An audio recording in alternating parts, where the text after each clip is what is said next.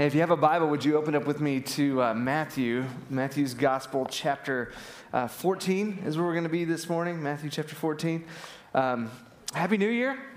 Today marks the end of one year and the beginning of another, so as some say, new year, new you. I don't really believe in that, but hey, if that's you, get after it. Set some resolutions, become a new person. We're going to talk a little bit about that today, though, because what we like to do every year at Living Hope, or what I like to do in my kind of preaching schedule, this Sunday always sort of falls in a weird spot. It's in that week where if you guys have had unused vacation time at work, perhaps you don't know what day it is right now. You kind of lay around the house, watch bowl games, eat too much food, and you put off whatever you're planning on doing with your diet until Tuesday, because that's the magic day that all of a sudden, again, you change. What I do on this week every year during the kind of in-between space is just talk about the one word or the one phrase that's kind of guiding my heart and my life into the year ahead, which hopefully spills over into Living Hope and in direction and in leadership specific to my role as lead pastor here. And so each year I kind of talk about that and what I hope the Lord is going to do in the year ahead. And that's what we're going to do today, looking at what is somewhat a familiar story if you've been around the Bible, around church very much, story of Jesus summoning Peter to join him in walking on water, and hopefully today it will spark for you some idea about what the Lord would call you into in the year ahead as well. So look with me, if you will, in Matthew chapter 14, beginning in verse 22. Immediately he, and that's Jesus, he made the disciples get into the boat and go before him to the other side while he dismissed the crowds. And after he had dismissed the crowds, he went up on the mountain by himself to pray. When evening came, he was there alone. But the boat by this time was a long way from the land, beaten by the waves, for the wind was against them. And in the fourth watch of the night, he came to them, walking on the sea. But when the disciples saw him walking on the sea, they were terrified and said, "It is a ghost," and they cried out in fear. But immediately Jesus spoke to them, saying, "Take heart, it is I. Do not be afraid." And Peter answered him, "Lord, if it is you, command me to come to you on the water." He said, "Come." So Peter got out of the boat, walked on the water, and came to Jesus. But when he saw the wind, he was afraid, and beginning to sink, he cried out, "Lord, save me." Jesus immediately reached out his hand, took hold of him, saying to him, "O you of little faith, why did you doubt?" And when they got into the boat, the wind ceased, and those in the boat worshiped him, saying, "Truly, you are the Son of God." This is the word of the Lord. I told you guys, I think about a week or so ago, I had a birthday, and so again, I've been in a season of sort of reflecting. I'm reaching one of those milestone ages, I think. My son reminded me, "Hey, Dad, congratulations, you're halfway to 90. Thanks, buddy. Congratulations, I'm taking your Christmas presents back. So it's caused me to just think, man, I don't know if any of y'all went through this. Those of you who are a little further down the road than me, for men especially, the whole idea of a midlife crisis. I've told y'all over the last couple of years, I used to scoff at that idea and laugh about it, but the more I go to this stage of life, I'm like, no, that's a real thing. Like, you look back on your life and you're like, why do I do the things that I do? And why have I always done things this particular way? And so you start perhaps reevaluating, reconsidering the habits, patterns, and direction of your life. And so I've done that some lately. And some of the stuff that's come to the surface for me, I've thought about, like, when I was growing up, my sister's here today, by the way. She's in visiting. So if you ever want to fact check some of my backwoods country stories, she'll be available after service to confirm some of the things I've told you all over the years. But when I was growing up, we always had a cousin. We had cousins around out in the sticks where we lived, and so we would kind of get into some shenanigans and hijinks together occasionally. And I was often the idea guy. Like, I would think up the thing, but I was never really brave enough to do the thing. And so we were talking about it just last night. I just got the cousins together one time, and I was like, what if we dam up the creek behind the house and then jump in? And we always had one cousin who would be like, I'll go.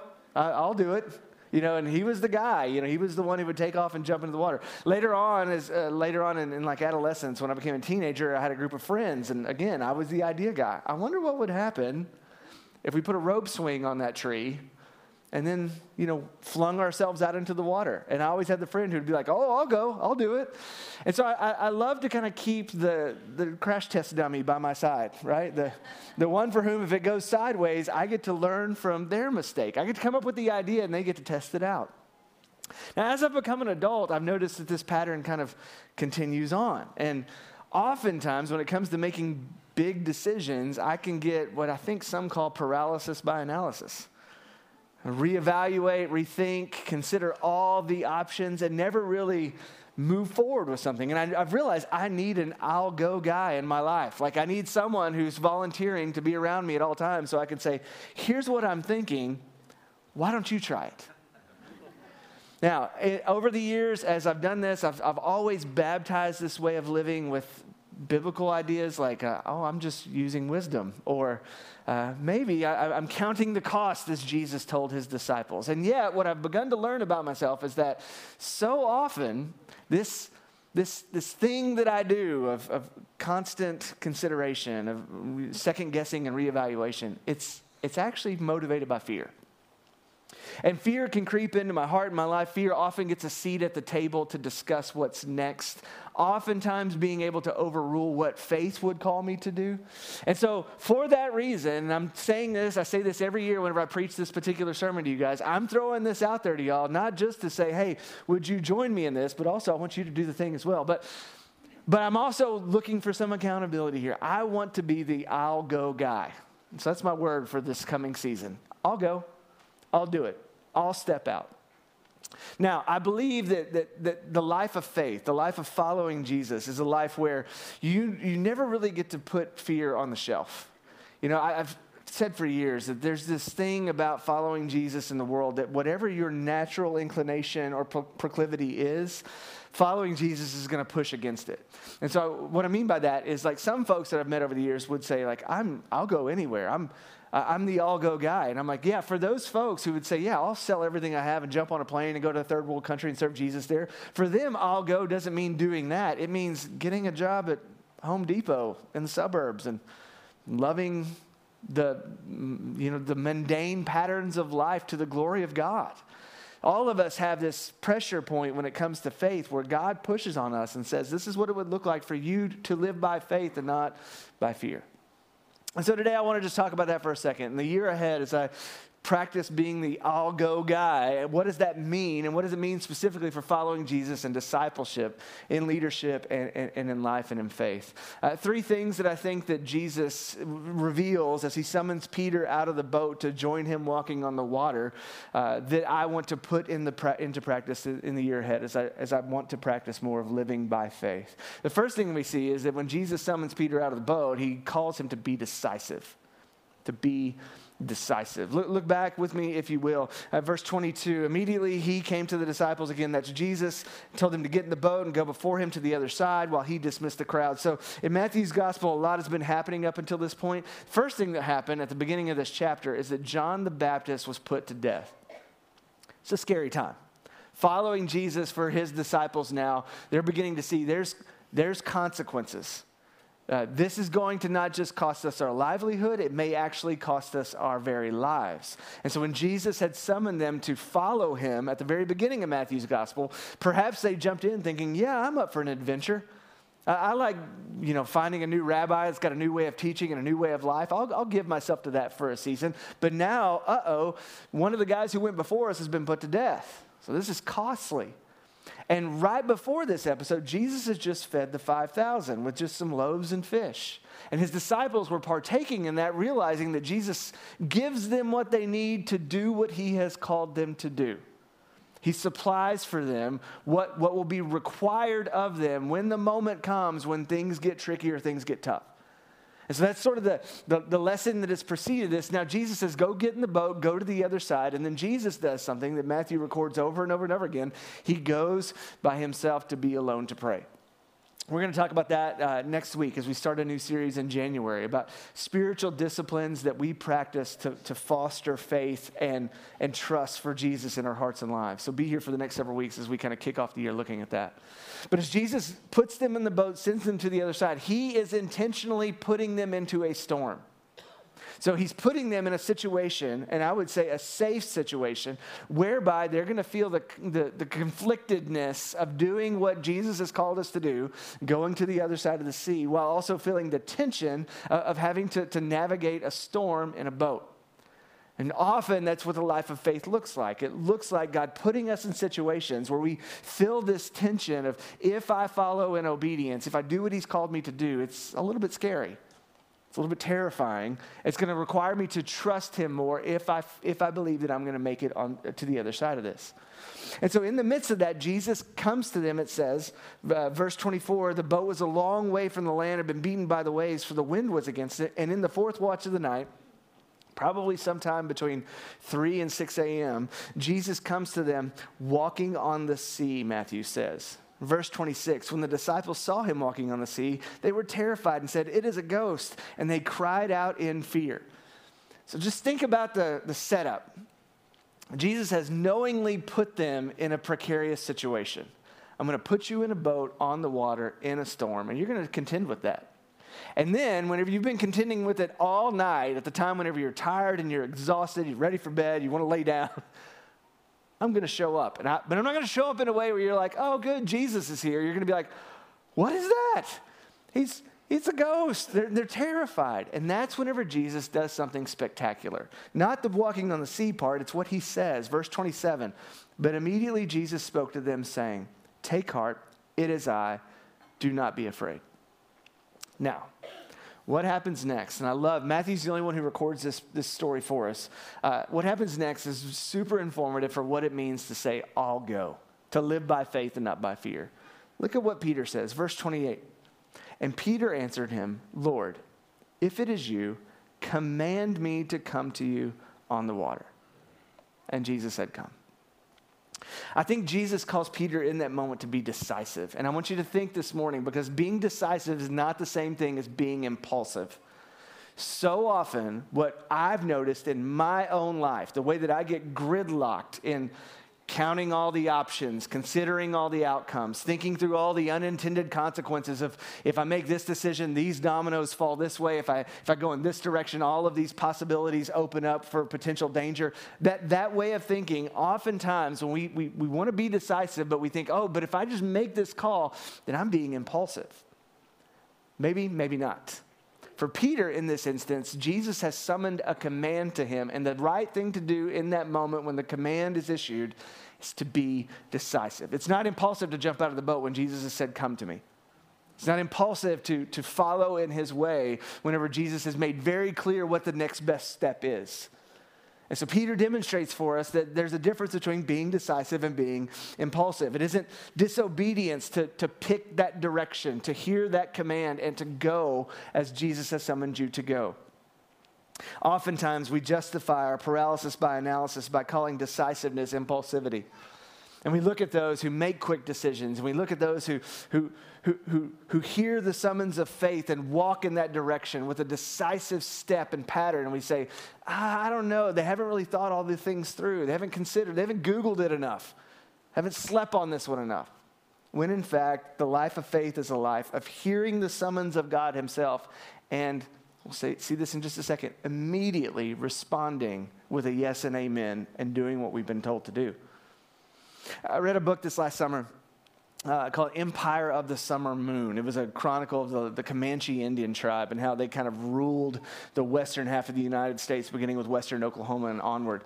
And one of the things that they talk about in there is this warrior mentality that they had, and how everything was directed towards winning and victory. And it's a fascinating read, but they had this one particular chief that led the tribe that the biographer talked about, said that this guy kind of had set in place a culture of them being brave and courageous.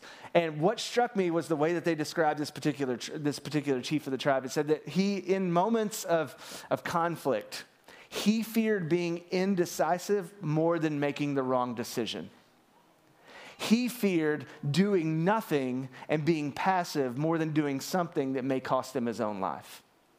And it jumped off the page to me because I thought so often in the life of faith that's the gridlock, that's the tension, that's the place we find ourselves, where we think it would be better to just consider all the options than taking the next best step. See here with Jesus and even with Peter, when Peter's terrified, when he and the rest of the disciples are crippled with fear, when they are paralyzed, when they are in that fight or flight moment and they're frozen, Jesus says, come. You got to take a step. You got to be decisive. You got to make a decision.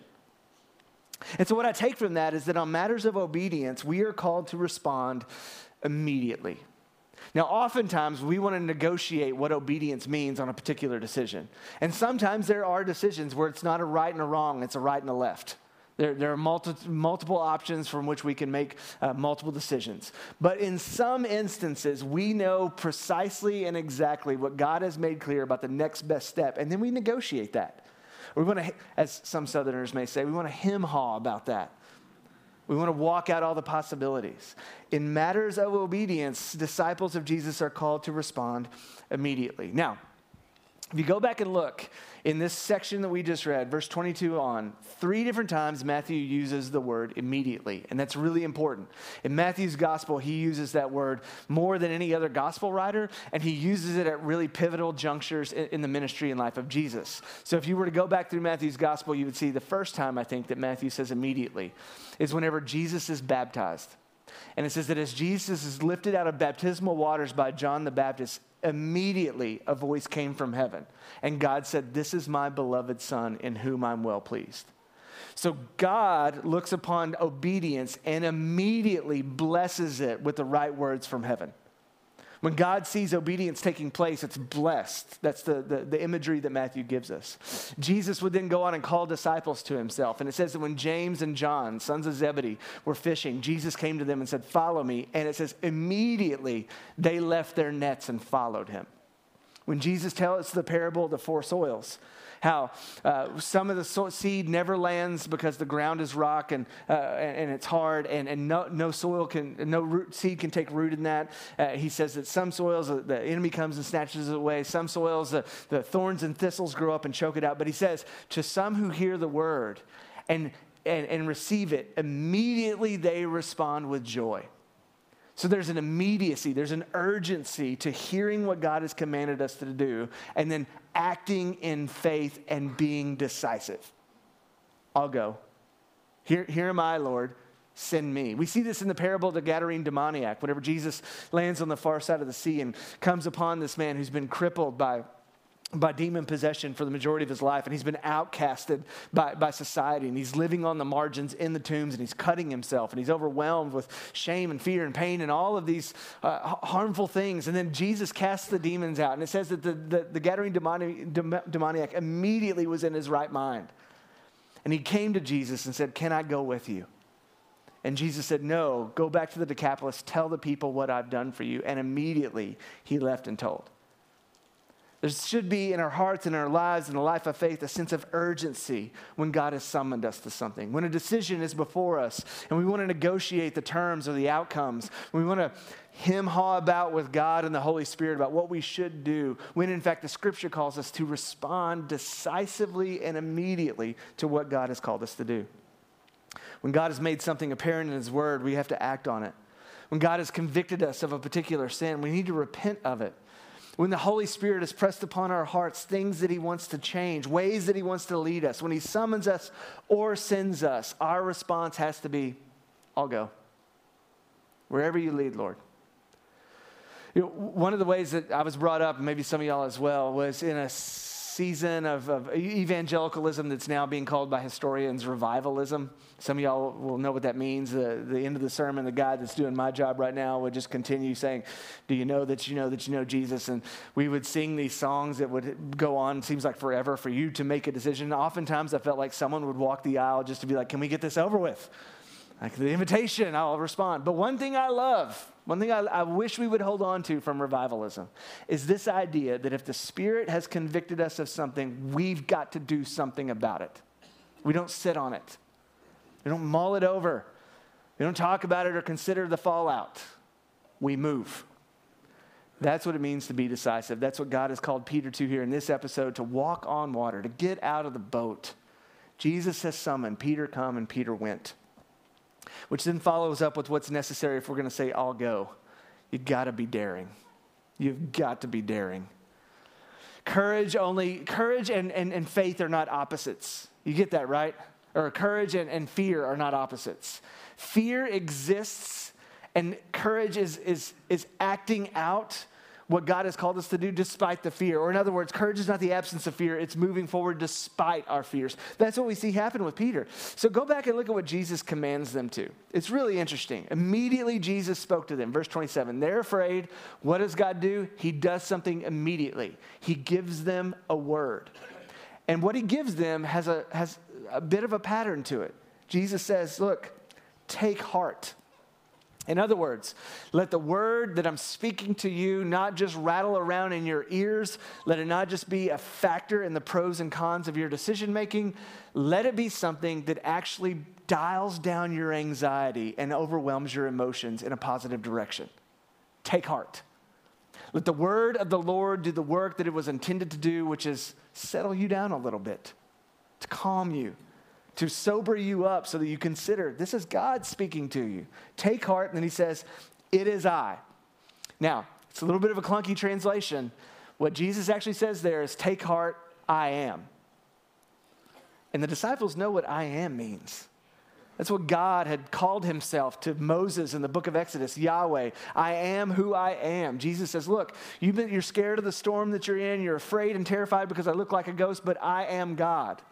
Take heart, let that truth root itself in your emotions and in your soul so that you can hear this. Don't be afraid. Now, I don't think that command of Jesus is saying that you have the ability by faith to shut off the fear switch. I think it means you have the ability to move forward despite the fear switch. You have the ability, like Peter here, to say, okay, if it is you, Peter doesn't say, give me a promise that I won't sink. Peter doesn't say, make the storm cease and then I'll get out of the boat. He doesn't say, get all these other jokers to agree with me that this is the next best step I need to take so that I have wisdom. He says, command me. Jesus, if it's really you, tell me what to do and I'll do it. And then he's daring because he gets out of the boat. When Jesus says, come, Peter doesn't negotiate it. He gets out of the boat and begins walking towards him. Again, courage is not the absence of fear. It is moving forward despite our fear. Fear is a major player in this account, and it's a major player in all of Matthew's gospel. Because Matthew tells us, even in the life of Peter, following Jesus is often going to be very scary. We see this with Peter, for instance, from this point forward. I think that Jesus is already beginning to call him out of the boat so that he can begin practicing what faith looks like despite the fact that he's very afraid. Because just a few chapters later, Jesus is going to look down from an elevated point and say, they say that I'm this or that. Who do you say that I am? And Peter's going to say, Jesus, you're the Messiah. You're the Son of the living God. To which Jesus will respond, Peter, flesh and blood did not reveal that to you. My Father who is in heaven. He's going to change his name in that moment. You've been called Simon, but now you'll be called Peter because you're the rock. And then he's going to say, but guess what's about to happen? I'm going to go to Jerusalem and I'm going to be put to death. And then Peter rebukes Jesus. You know you're on shaky ground when you're rebuking the one you just called Messiah. And he says, no, that should never happen. You're the Lord. And Jesus answers Peter, get behind me, Satan. What's going on in that episode? Why is Jesus having all of that being acted after he's called him out on the water? Because Peter's afraid. And that fear becomes a gridlock for him because we see at the end of the Gospels, at the end of Matthew's Gospel, that when Peter's confronted by a little girl about being a disciple of Jesus, he's afraid of being called out in public, so he denies Christ 3 times. Jesus is giving Peter in this episode an exercise, a practice, a discipline. Just get out of the boat and be daring because you're going to need it. Because it's not just going to be storms and it's not just going to be scary because you think I'm a ghost. There's actual death around the corner if you follow me. And in those moments, you're going to need to know that I'm with you, that I am God, that I'll never leave you nor forsake you. For all followers of Jesus, we've got to recognize that committing our lives to Christ and following him, we're going to have to make peace with having some fear in our lives. It's not going to go away.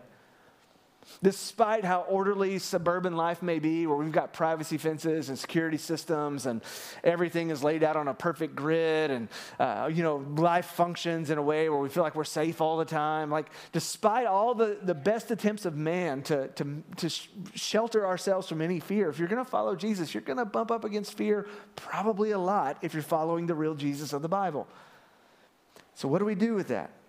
Faith drives out our fears. So we've got to ground our faith in the person of Jesus.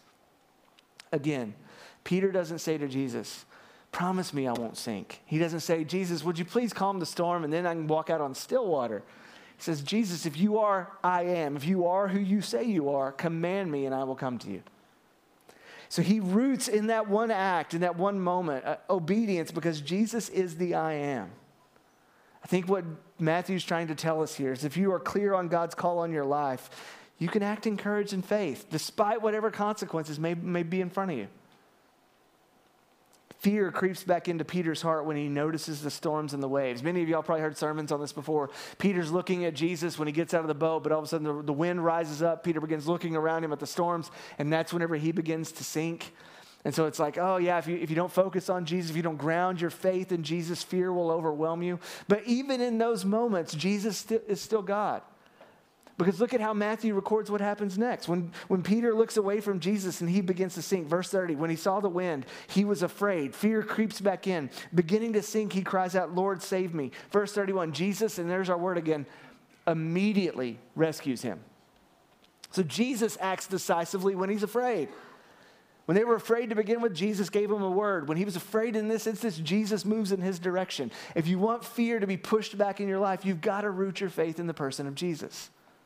It's the only hope we have.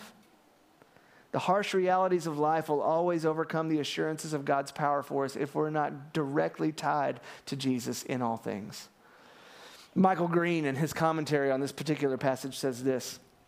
He says, we already have seen Jesus stilling the storm. The new development here is that Jesus comes to them in the storm. Jesus walks on the storm.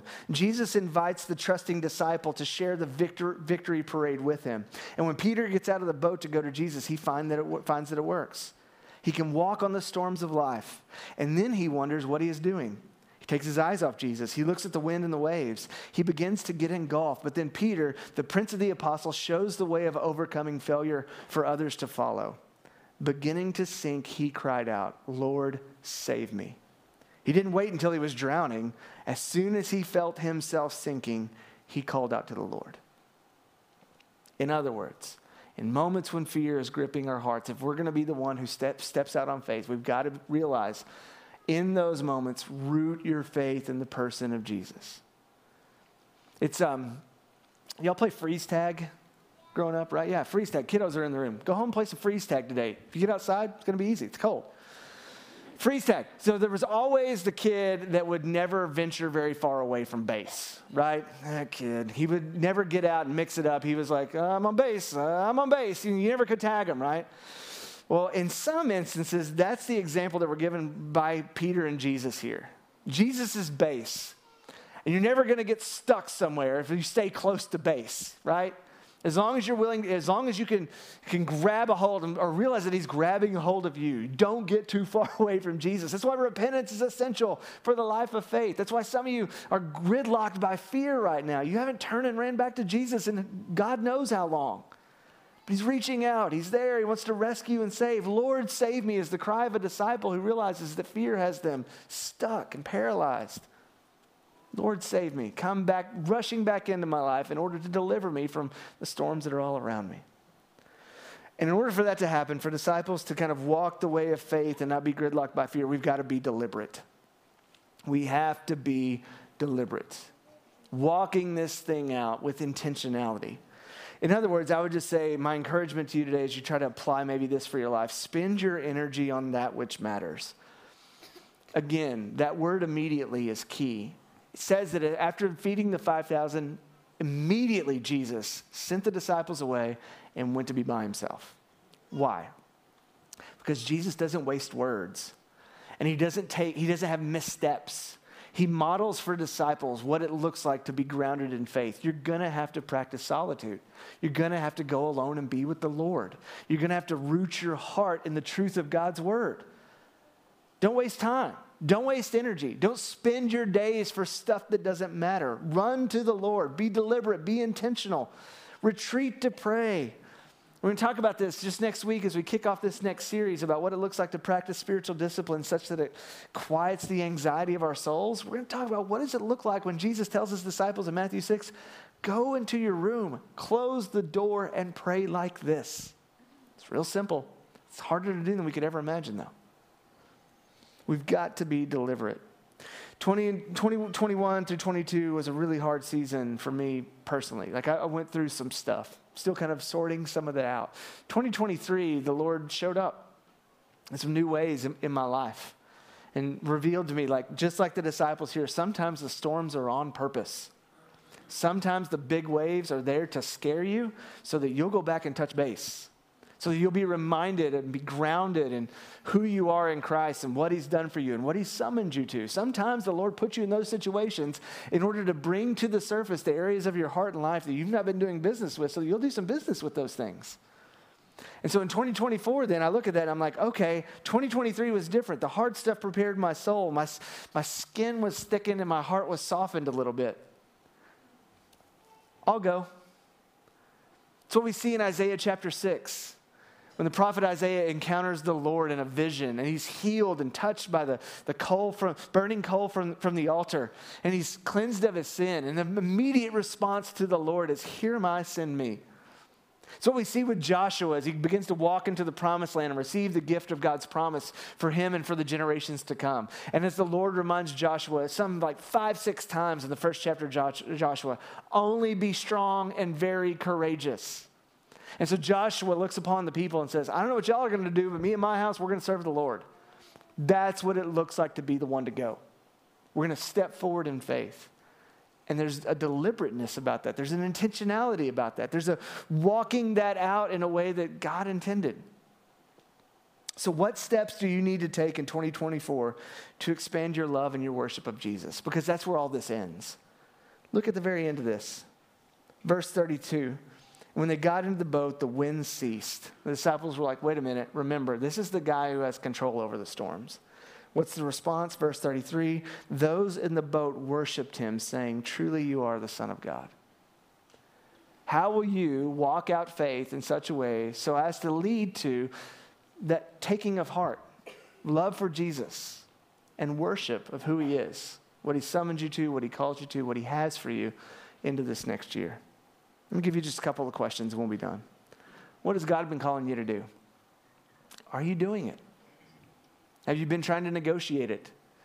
Have you been putting down pros and cons and talking to your buddies and your friends and saying, let me collect more wisdom? Be decisive, I would say. Make a decision. If God's made it clear to you, do it, whatever it may be. Well, where is God sending you? And part of what it means to be a disciple of Jesus is to be one who is sent. Little a apostle, the sent ones. What space in your neighborhood or in your workplace has God sent you to on purpose for the sole reason of making known the name of Jesus and living for his glory there? What is God asking you to do today? Maybe it's repentance. Maybe there's been conviction of sin that's been sort of ruminating in your heart and life for a while. But you keep running back to it because you're just not sure if you believe all this stuff. And maybe today the Holy Spirit provokes you again, and today you need to be decisive and turn. Again, revivalism has all of its flaws, but one of the things I love, I have decided to follow Jesus, no turning back, no turning back. That's what it means to say, I'll go. So Father, would your people today respond in faith? And Jesus, would once again your word come to us that reminds us that you are who you say you are. You are the great I am. You lived our life and died our death and rose again so that we can live by faith and not by sight. So that the storms of this life don't cripple us. The anxieties of this life don't tie us down. Lord, we can know that you're with us. You'll be good to us forever. And God, would that faith then be manifest in obedience? Would we walk it out in a way that brings you glory? Would we walk it out in a way that brings people to know you and the goodness of your name? And would 2024 be different for us simply because we've grown in faith and not in fear? We ask these things in your name alone. Jesus, amen.